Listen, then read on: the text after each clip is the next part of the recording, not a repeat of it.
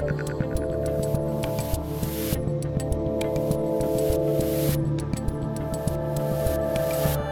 right, we are live on various electronic gadgets. I'm Dave Rubin. This is the Rubin Report, and it's another Friday Roundtable extravaganza for you today on a Thursday. Oh, we can do anything these days. Joining me is a board-certified internist and host of Ask Dr. Drew, Dr. Drew Pinsky, and president of the Brownstone Institute, Jeffrey A. Tucker. Drew, Jeffrey, welcome back to the Rubin Report. Good to be here. Thank you so much. I love that you become Johnny Carson. Ho, ho, ho.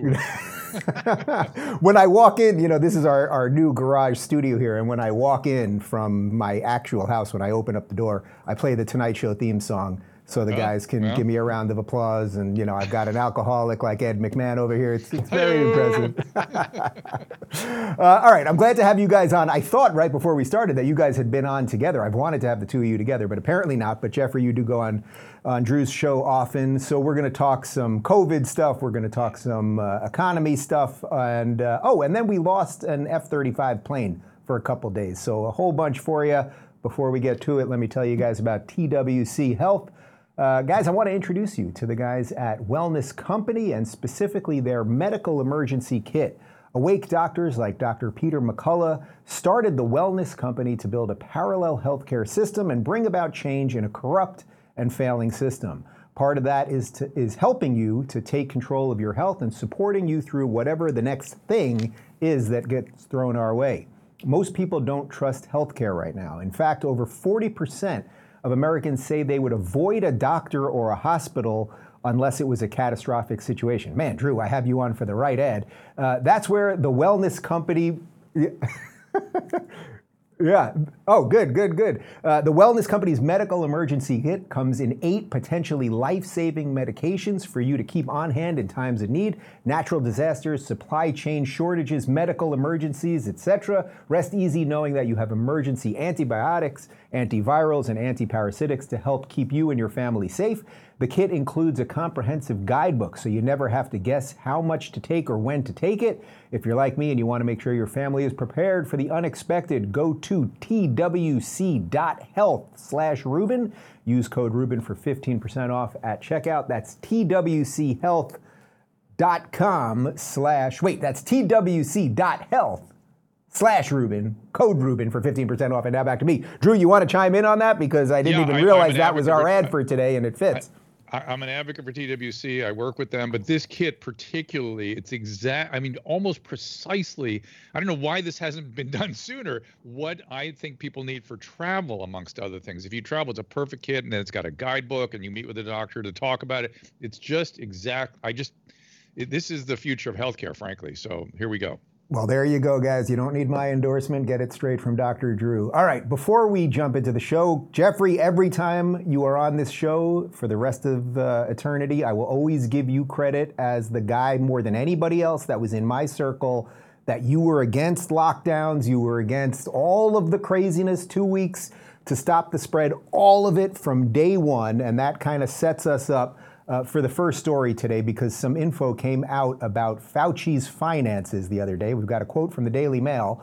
A Freedom of Information Act request filed at the end of his tenure revealed Fauci and his wife, Dr. Christine Grady, had a net worth that exceeded $11 million in 2022, up from $7.6 million in 2019. So you can see he had a nice bump during the COVID years. He also was the highest paid employee in the federal government, about $400,000 a year. Jeffrey, I will start with you. I know you don't love the policies of Fauci, but what do you make of a guy like him basically getting super rich and you know, half of his wealth basically came in these last 3 years? One wonders if this has any relationship to why he changed his mind about lockdowns and even about vaccines in February. So, you know, he was against lockdowns. He thought that COVID was going to be just a kind of a serious flu, probably. He wrote the Washington Post at the time a letter that said, we don't need vaccines to get out of this pandemic. It's going to go away on its own. And then come, you know, about February 26th or something like that, he flipped in the other direction. Why exactly that happened? I don't know. But I've always assumed it had something to do with the Wuhan lab, gain of function research, and the possibility that NIH was itself responsible to some extent for a lab leak that might have led to the pathogen, and he was led to panic. But I cannot fill in the details. This is a lot of what my own research team is doing all the time, is trying to figure this out. But there's a lot of money sloshing around. The fact that he ends on the other side of this much richer than he was before. We don't have clarity really on the relationship between his personal finances and other NIH employees and royalties from vaccine companies, for example. It's very difficult to get that information. It takes a lot of investigation. There's just a lot more to know, and I would like to know. Drew, I'm not saying actually that there's anything nefarious here, but the optics on this kind of thing, where the guy goes from $7 million, again, as a government employee, humble. Everyone said he was a humble government employee, and it gets to about 12 million now, like just optics wise. And I know you have a bit of a, is it fair to say, complex relationship with him? Yes. Complexity, because I was a deep admirer since the AIDS pandemic. It's actually why I got involved in radio. Was when I was a young physician working on AIDS patients hand over fist, he was out there saying, you got to get out and educate. It's interesting. A lot of his fear techniques were precisely what he applied in the COVID pandemic. It just wasn't appropriate at all. We actually congratulated ourselves for scaring an entire generation of high school and college students that they were going to get AIDS, and they didn't, and we congratulated ourselves. With COVID, it ended up being a catastrophe.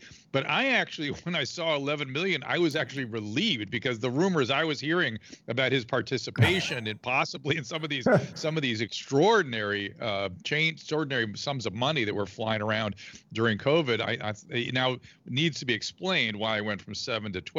That's the bad optics here. I mean, but if he's, saved his and his wife's salary over many, he's 80-something years old. I mean, it's possible he could save $7 million. That's possible. But this sudden bump is what needs to be explained. We need to see what's going on in there. But again, there were lots of more serious allegations flying around. So for me, it was a little bit of a relief. Right. And by the way, the amount of money he's made in this is kind of insignificant to, I would argue, a lot of the confusions that he pushed on the American people. And he's still out there, even though he's out of the job right now, he's still out there on TV every single day, every big news show, saying things that I think are actually very confusing, if not outright lies. Let's show you one from the last day or so. Again, we have experience with this type of vaccine in billions of people.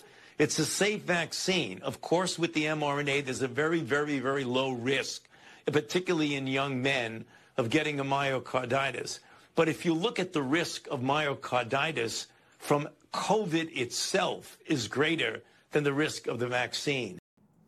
Drew, I asked you right before we started the show because I wanted to make sure I was getting it right. I could not find anything that said that what he just said there is true, that the risk of getting myocarditis from COVID in young men is higher than if you were to be vaxxed. So we couldn't find that. And just on a personal note, I know a guy who's in his early 20s, college age, who has myocarditis now, who had no health problems before COVID. And he was forced to get vaxxed to go to college. So can you hit this one? So this is the complexity of this situation.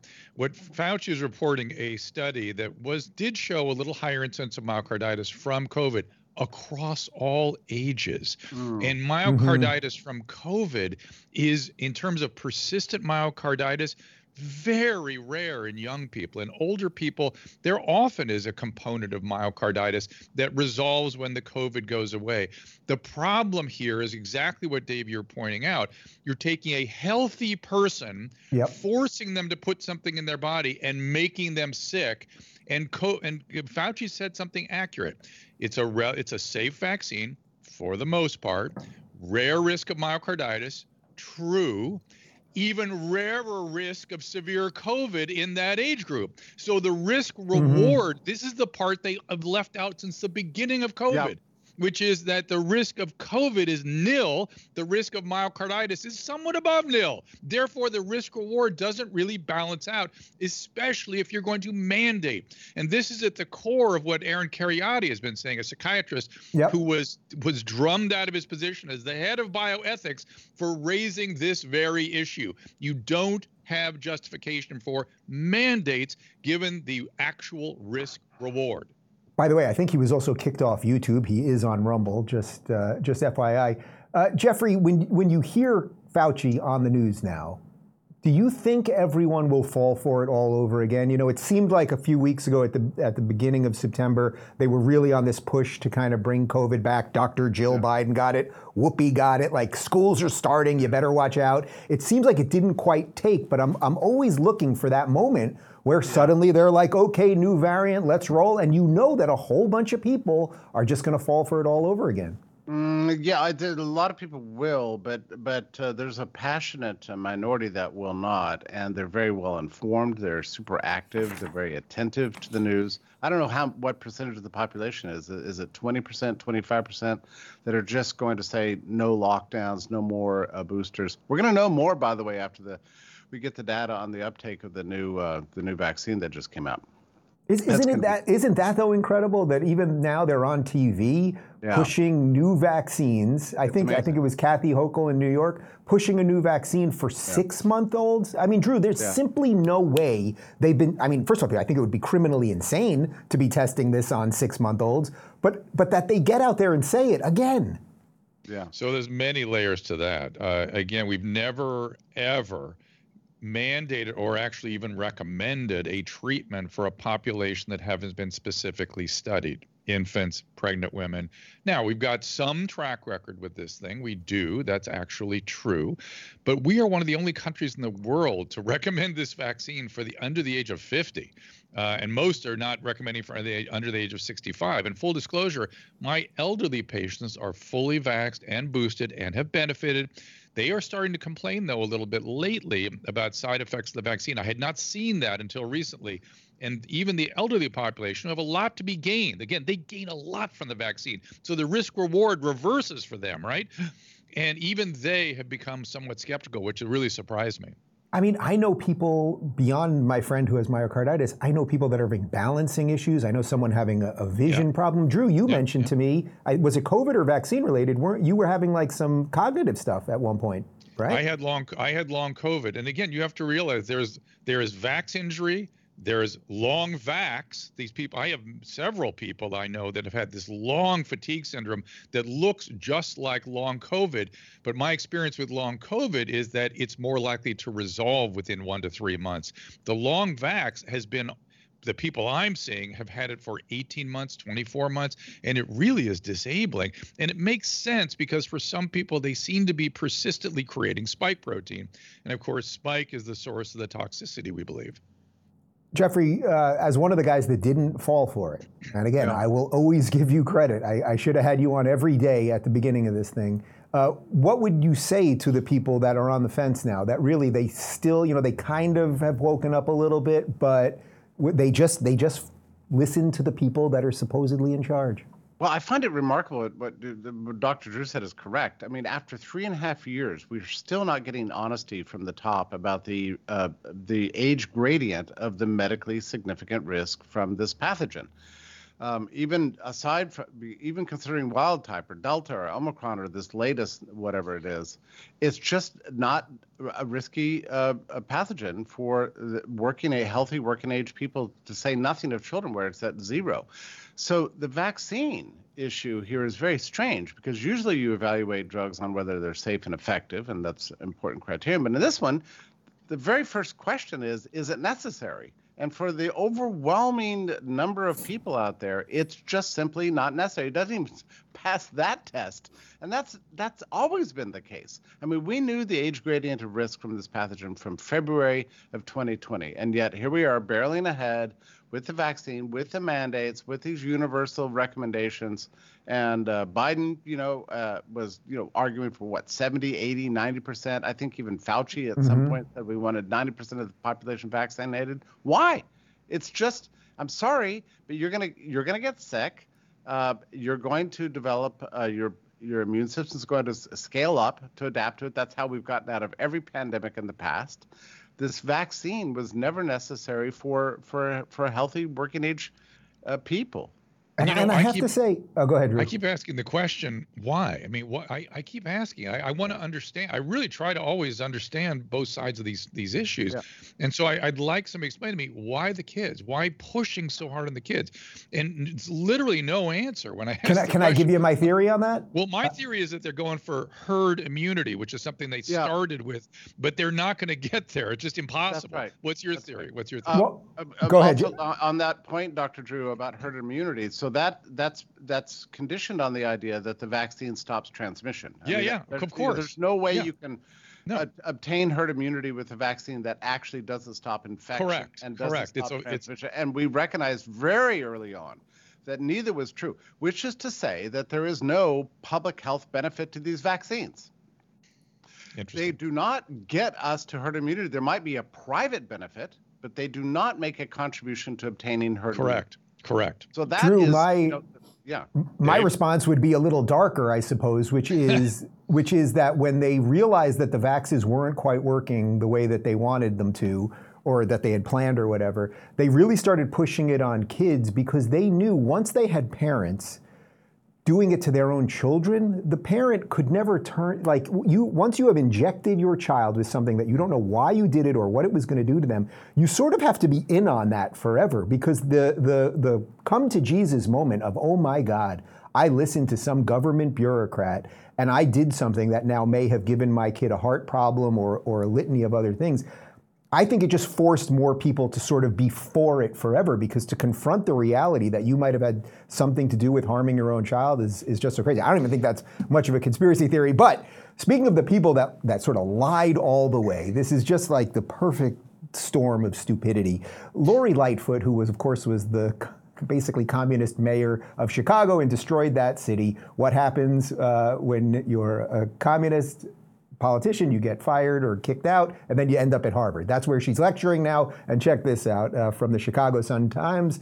Former Chicago Mayor Lori Lightfoot is officially a college lecturer, at least for a semester, as her graduate level class on health policy and leadership at Harvard University got underway last week. Stay tuned, guys. Lightfoot said she will use a mock press conference, a simulated community meeting, and guest speakers to teach in part about the dangers of politicizing a pandemic and how to interact with the media, drawing on lessons learned from running a city amid COVID-19. I just want to get that right again, because we're going to show you a clip right now. She is running a graduate level class on health policy and leadership. And now I would like to show you a little bit of that health policy and leadership, Lightfoot style, Chicago, middle of COVID. Go. We're not playing games. We mean business, and we are going to shut this down one way or the other. The time for educating people into compliance is over. We will shut you down. We will cite you. And if we need to, we will arrest you and we will take you to jail. Well, I don't think I can say what I'm thinking, because I don't want to get demonetized today. We've been demonetized twice this week. Jeffrey, you want to field this one? Well, she's got a nice colleague over there with Jacinda Ardern, who's enjoying 2 fellowships at Harvard. So Harvard's become this sort of sanctuary for the lockdowns. Today in Epoch Times, ironically, I wrote a column called The Valorization of the Tyrants. And it's all about Ardern's appointment at Harvard with these 2 fellowships of the Kennedy School of Government. And Yoel Roth, who was the trust and safety czar at Twitter 1.0, just got hired by the University of Pennsylvania and the Carnegie Endowment for International Peace with a big fancy scholarship. So this is what's happening to all these people. Brian Stelter, don't forget, Brian Stelter is now teaching media at Harvard. I mean, you get fired. You ruin a country in Jacinda's case, and you end up at these schools. Yeah, so maybe Trump's favorite Mario Cuomo will be next. Full professorship. That'll be. It's very strange because it's a small junta of people out there that engaged in these unprecedented policies. We've never pursued lockdowns like this: business closures, school closures, church closures, keeping the big box stores open, shutting down all the small business, ruining everybody's lives, inflating the money supply by $6.5 trillion and causing rampant inflation, worse, getting to the point it's just as bad as it was in 1979. We've never done anything like this for a basic spread of a new virus. Nothing like this in the whole history of modern life. And we see the results. The results are terrible: demoralization, loss of education, loss of health. Mm-hmm. And they've obtained the opposite, and yet they're being rewarded for it. I mean, Dave, there's something broken about the world, or something broken about academia, that this kind of thing would be happening. Well, that's actually a great segue. Drew, can you just bring us home on this COVID thing? In terms of something broken, as someone that has spent 3-4 decades in public life at this point, trying to communicate science, to try to take complex ideas and bring them to common people, is your faith just completely busted? Not only on the COVID front, but also the political front. I mean, you hear someone like Lightfoot; she had no idea what she was talking about. Correct. And it's just like this confluence of stupidity. So I have many thoughts. One is that was very familiar for LA County. I mean, that's what it felt like in California too. So that was nothing unusual for us out here in the West. Yes, I left. You were at my goodbye dinner. Yeah, because of that. And by the way, let's be fair. She's saying it'll involve lessons learned. I'm dying to know what lessons she learned. I really want to know, what did she learn during this? Because my suspicion is nothing, because there's an irrational certainty that has gripped people that have no understanding of the topic of health, and particularly infectious diseases. It's exactly when they closed the schools here in Los Angeles. I was on a nightly program here at Channel 11. And the school board came in and said, we're closing the schools. And I said, who told, what doctor, what professional who works in this area, who has some degree of judgment with this, told you to do that? No one. We think it's the right thing to do. We're certain it's the right thing to do. In my world, we have rational uncertainty. We're trying to arrive at an approximation of the truth. Irrational certainty leads to untoward harm. And that harm is always perpetrated by people who have no knowledge in a subject matter. They are bureaucrats and have no health experience whatsoever, and are making risk-reward judgments. Really, they're not making risk-reward judgments. Right. They are making these bizarre, sweeping fiats that have profound adverse effect without understanding what they are doing. And this irrational certainty is the thing that has gripped us. Now, as far as health communication goes, that's one of the things I was gobsmacked by during the pandemic, because we learned during HIV and AIDS how to change behavior. It was through narrative and through delivering stories about people like the people you want to change the behavior of, using humor and music and letting people see the consequences of choices. There was a discipline for years involved in changing health behavior. All of that was tossed out the window in the name of authoritarian kinds of weird centralization of decision making that was like nothing in human history. You guys, Jeffrey said in modern history. I would posit in human history, period. Yeah, that's probably correct. There are other features of this thing we still don't understand. How did it happen that all the hospitals at the same time all over the country shut down to everything except emergency surgeries and COVID? I mean, how did that happen? So, all the cancer screenings have gone, and we're seeing a huge increase in cancer, partially as a result of that. But elective surgeries were gone. The hospitals were starved of revenue. We got dancing nurses and everything. Who made that decision? I asked an expert about this, about the hospital protocol, which were very often deadly during this period. Who made this decision, the decision to shut all the hospitals in the whole country, whether COVID was there or not, to shut them all down for everything but COVID? And do you know that we still don't have an answer to who precisely made that decision? It's so strange. And the division of the workforce between essential and unessential, just one day, it was March 18th. 2020, this organization called CISA, Cyber Infrastructure Security Infrastructure, agency, not the Department of Labor, but CISA, sent out a PDF, and you had to read the PDF to find out if you were essential or not. They split the workforce right down the middle and created this kind of weird techie feudalism just by executive fiat. I mean, who gave CISA that authority? And we're still and to trying say to figure this out. people, putting aside the ridiculousness of it, I mean, to say to a certain set of people, you are unessential to the operation of this world and this economy and America, you are actually unessential. But speaking of unessential people, Janet Yellen, let's move on to the economy. Janet Yellen is telling us that the economy, I think, is kind of doing all right. It's a little unclear. Take a look. We still have a good, healthy labor market. Consumer spending remains quite robust. We've seen strong industrial production. I don't see any signs that the economy is at risk of a downturn. And this is the best of all worlds. Jeffrey, I'm kind of of two minds on this one because, first on a ground, like just my life, like I'm here in Florida, South Florida especially, but Florida is just flourishing. So many people are moving here. There's construction everywhere. We're building roads, infrastructure, new businesses. So I get that that's a very micro version of this. On the other hand, is she saying there's no signs of a problem, but interest rates, if you were trying to buy a house right now, you're basically paying about 9%. Wouldn't that alone be some indicator of a bit of a problem? That's right. But, everything she said is false. The labor markets are not healthy. And you're right about Florida, right? Florida and Texas seem to be, among all the states doing pretty well. But, I'm over here in the Northeast, I can tell you, it's not looking so good. But even if you look at the data let's just consider labor, for example. She says, the labor markets are fine. She's talking about the unemployment rate, which has no relevance whatsoever these times. Labor market participation has still not recovered from the pandemic.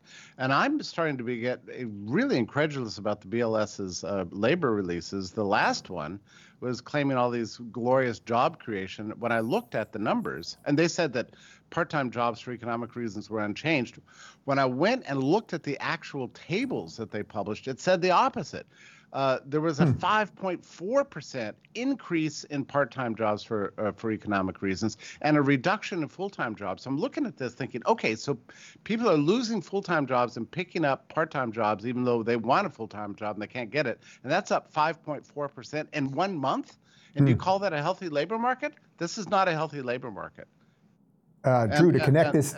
Go ahead. And everything else she said is just completely wrong. And of course, they never want to talk about inflation, which, by the way, is coming back again. Contrary to my predictions, I thought it would be down to 3% by now. No, it's at 3.4%. And actually, if you annualize last month's increase in inflation, it comes to 7.8%. And in energy services, we're in double digits, 10.4%. So it's reaccelerating. Right. So isn't that the part, Drew, that I think most people can see so the average person obviously isn't going to dive into the economic charts the way Jeffrey is, but the average person can see when you go to the store, things do seem to be more expensive and your dollar is not going as far. Like, isn't that really kind of the simplest way to look at this? 100%. I mean, that's a great model for looking at everything other than what the centralized authorities are telling you. Are you going to believe me or your lying eyes? What do you see around you? What do you feel? It's overwhelming. It's talked about constantly. Go to a restaurant and see if you don't feel it immediately when the check comes. It is everywhere and everyone is aware of it. And it feels, I have no other, again, I'm not an economist, but it feels rickety. It feels like it could all of a sudden topple. And the people that are suffering the most, of course, are young people trying to get their lives going. They look at in California, unless you're a homeless person, you are just a piggy bank for the state. That's it. And it's unfortunate. And it's atrocious. Yeah, I feel terrible for people that are getting their lives going out here. Let's throw to one more. Let me throw to one more clip of Janet Yellen, because interestingly, she's talking about. So she's sort of saying the reverse of what we're saying right now. That there is a well, it's not quite the reverse, but she's basically saying there's a disconnect. But with what she claims the reality is, Jeffrey doesn't agree with that, versus what the public perception is. I'm not asking you to play therapist with the American voter, but there seems to be a disconnect between the numbers we're seeing and the way people are feeling about the economy. And how do you account for it? I agree with you that there's a disconnect, and I don't have a simple and convincing answer. But Americans have been through a lot. The pandemic really took a toll on American families, on children, on households. We are enjoying a remarkable recovery, but also with high inflation, much of it reflecting supply bottlenecks that developed during the pandemic, and then with Russia's brutal attack on Ukraine, we saw a surge in gas prices, in food prices. So Americans have been reeling from high inflation. They do realize in polls that it's coming down, and Americans' financial situation actually improved during the pandemic. Drew, thank you for that collective groan. I think that was you, Jeffrey. It was Jeffrey and me. Both of you. All right. The way, though, that she combines all of these things, right? So, and I was just shocked it didn't get to climate change also, right? Of course, that'll be, we probably cut the clip too early. But this combination of things that sort of have nothing to do with each other, but are the talking points of the day, she did it very seamlessly there. Yeah, she's very clever. Well, when she refers to the pandemic was devastating, the pandemic response. Yes, that's exactly my take. I thought it's not the pandemic, it's what we did. It's what we did in response to the pandemic that destroyed everybody. The virus didn't cause this. And did you catch how she's blaming supply chains for the inflation? They never want to talk about the Federal Reserve, which unleashed, helicopter money worth $6.5 trillion. We've never seen, at the height, it was something like 27% annualized increase, just incredible. And as for Americans doing better, yes, we got stimulus payments. Do you know the value of those stimulus payments is now gone in light of all the inflation? The dollar has lost between 16 and 20 cents from its 2019 value. And so the stimulus payments are gone. It was the greatest head fake in the history of economics. I mean, it's like, look, you're rich. Oh, thanks. This is wonderful. And then they just took it all away through inflation. As for the Americans being better off right now, she's completely neglecting a very interesting survey that comes from the Census Bureau. Now, I trust this one because this is where the Census Bureau is actually asking people, how much money are you making this year? And the survey comes out every year. It's not from the BLS. It's not from an agency that the Biden administration has now gotten clever at controlling. It's from the Census Bureau, so I tend to trust it. It comes out once a year. It just came out. American median household income is down for the third year in a row in real terms. So what she said is absolutely wrong. And let me just finish on this. She says there's no risk of a downturn. Well, you know what? There was never an upturn. And I've argued this at length in many, many places. I don't think we ever left the recession of March 2020, and everything else is an illusion. That's right. So it's funny because she's kind of saying it's an optics problem, and in a weird way, you're saying, well, yeah, you guys have lied about everything, so there's a grand optics problem. Maybe not the one she's talking about. This idea, though, Drew, of stimulus, where they give us back money.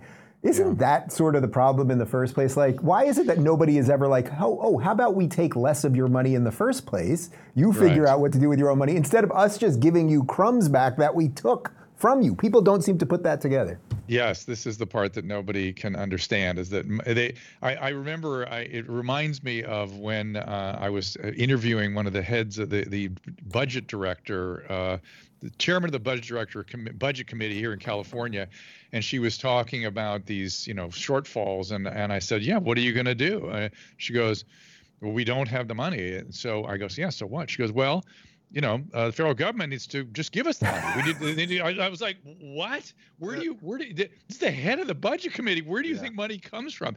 I'm also thinking about, the richest man in the world in the history of humanity was a Mali king named Mansa Musa.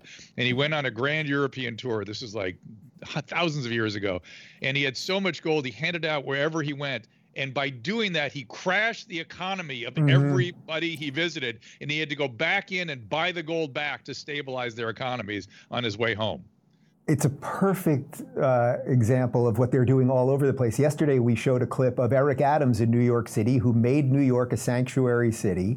And now he's upset as to what happens when you just allow 10,000 people a month in. And his answer was, well, we don't have the money anymore. We put $2 billion towards it. We need more money from the federal government. And it's like, guys, the federal government let all these people in the first place. It just never ends. But sorry, let's finish up with the ridiculous story of the week, because the government, which clearly none of us are loving these days, it also lost an F-35 for a couple days in South Carolina. This is absolutely wild from the Hill. The U.S. military is hunting for an $80 million F-35 fighter jet after a pilot ejected from the military aircraft near Charleston, South Carolina on Sunday. Officials at Joint Base Charleston said they were working with a local Marine base to locate an F-35 that was involved in a mishap Sunday afternoon. The pilot ejected safely from the jet and is receiving medical care. If you have any information that may help our recovery teams locate the F-35, please call the base defense operations and blah, blah, blah. They wrote on Twitter. And ladies and gentlemen, in case you haven't seen it, somebody did find the jet. Fear not. I love this guy. This is Randolph White in South Carolina. This guy is a national hero as far as I'm concerned.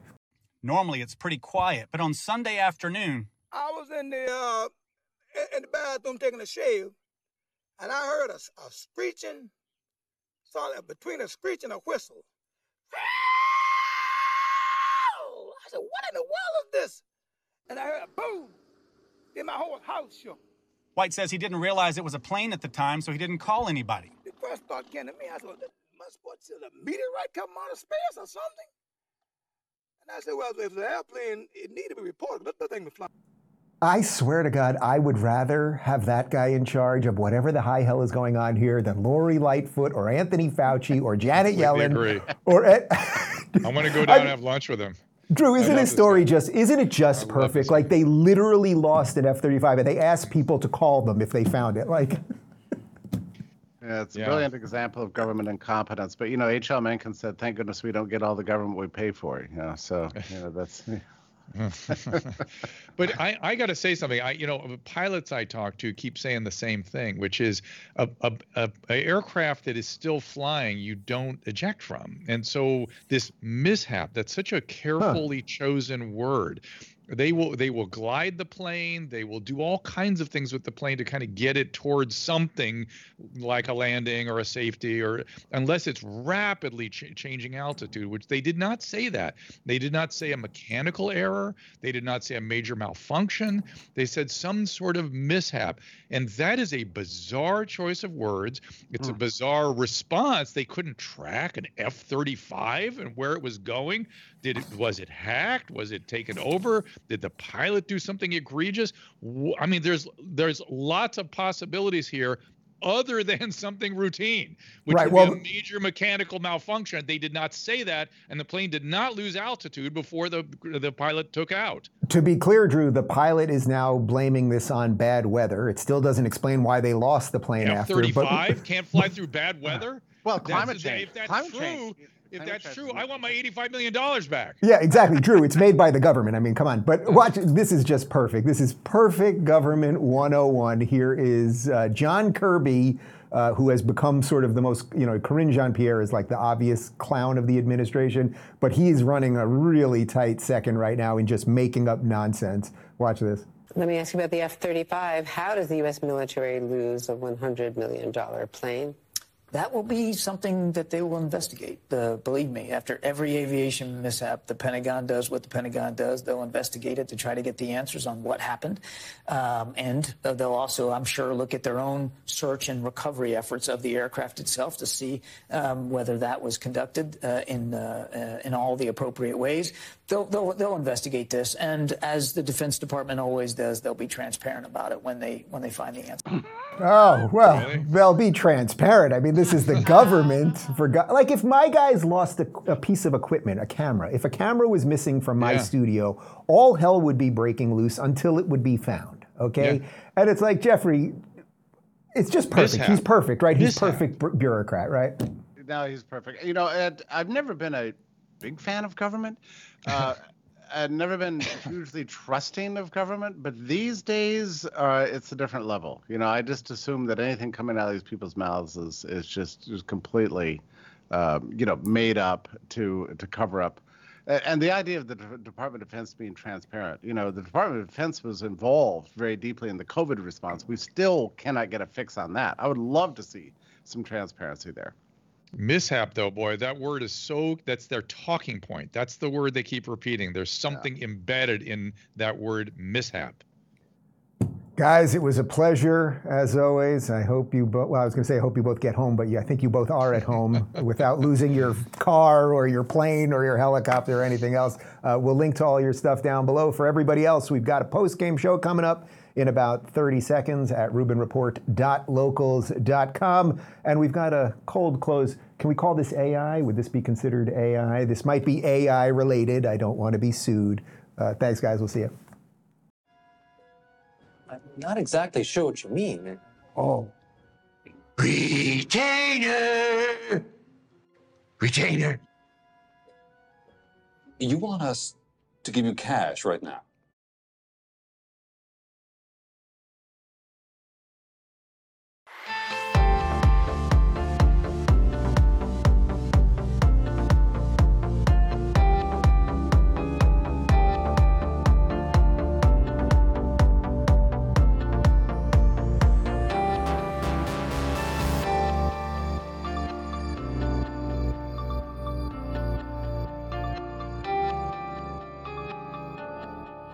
Thanks for tuning in, everybody. Be sure to subscribe and rate this podcast. And don't forget, you can watch my direct messages live on Blaze TV and YouTube every weekday at 11 a.m. Pacific, 2 p.m. Eastern. And of course, if you want to connect with me personally and get early access to my sit-down interviews, join RubinReport.locals.com.